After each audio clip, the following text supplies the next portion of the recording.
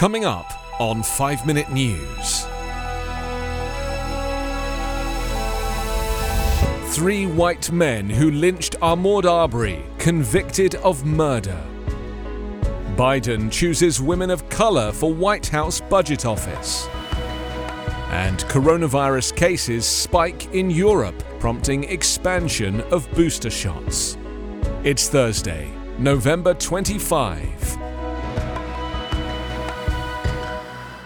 I'm Anthony Davis.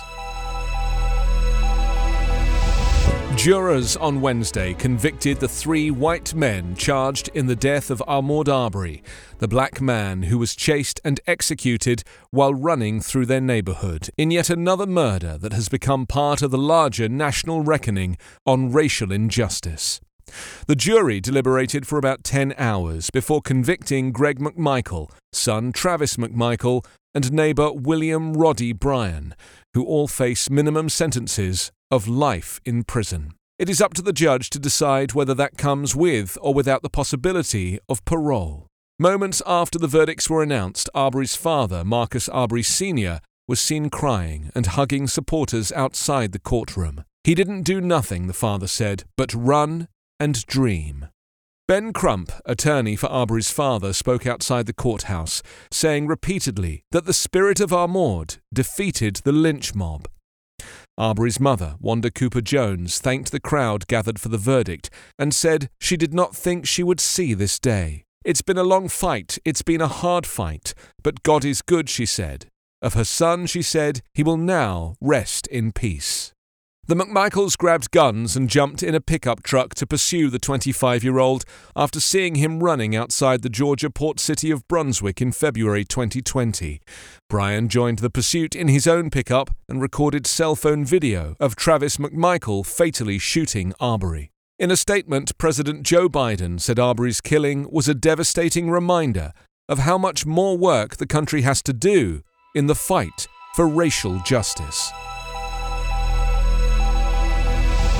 2 women of color are President Joe Biden's picks to lead the White House budget office, a milestone for the powerful agency after his first choice withdrew following criticism over her previous attacks on lawmakers from both parties.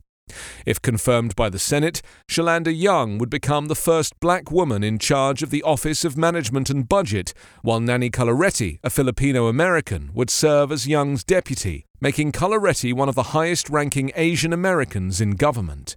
"Today, it is my honor to nominate 2 extraordinary history-making women to lead the Office of Management and Budget," Biden said in a video announcement released Wednesday while he spends the Thanksgiving holiday on Nantucket Island in Massachusetts. Biden turned to Young after his first nominee for budget director, Neera Tanden, came under bipartisan criticism. Conservative Democrat Senator Joe Manchin of West Virginia, who has become a pivotal vote for Biden's agenda in a chamber split 50-50, was the first to oppose Tanden's nomination, and, lacking the necessary votes, she ultimately withdrew from consideration. Meanwhile, Senator Joe Manchin could still derail an entire political movement for a generation if he withholds his vote for Biden's $1.85 trillion social and climate bill in the Senate. Debate will begin no earlier than the week of December 6, but Democrats retain a strong chance of enacting their plans for spending increases and tax cuts, making childcare, health coverage, education and housing more affordable, and slowing global warming, largely financed with higher levies on the rich and big companies.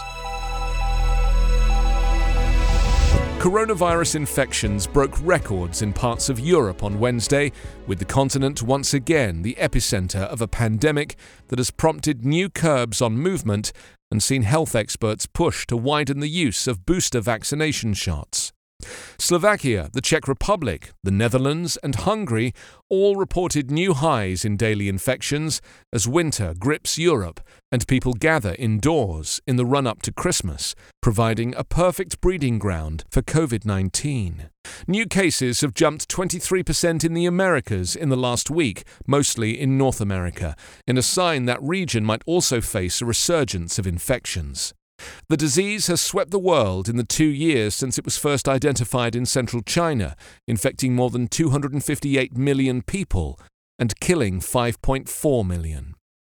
The European Centre for Disease Prevention and Control, the EU Public Health Agency, recommended vaccine boosters for all adults with priority for those over 40, in a major shift from its previous guidance, which suggested the extra doses should be considered for older, frail people and those with weakened immune systems.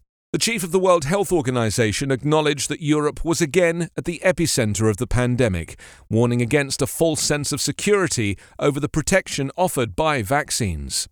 No country is out of the woods, he told reporters, adding that he hoped a consensus can be found at a World Trade Organization ministerial meeting next week for an intellectual property waiver for pandemic vaccines.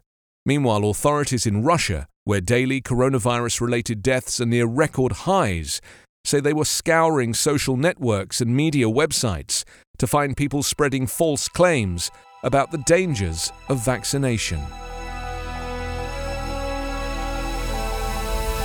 You can subscribe to 5 Minute News on YouTube with your preferred podcast app. Ask your smart speaker or enable 5 Minute News as your Amazon Alexa flash briefing skill. Subscribe, rate and review online at 5minute.news. 5 Minute News is an evergreen podcast covering politics, inequality, health and climate, delivering independent, unbiased and essential world news daily.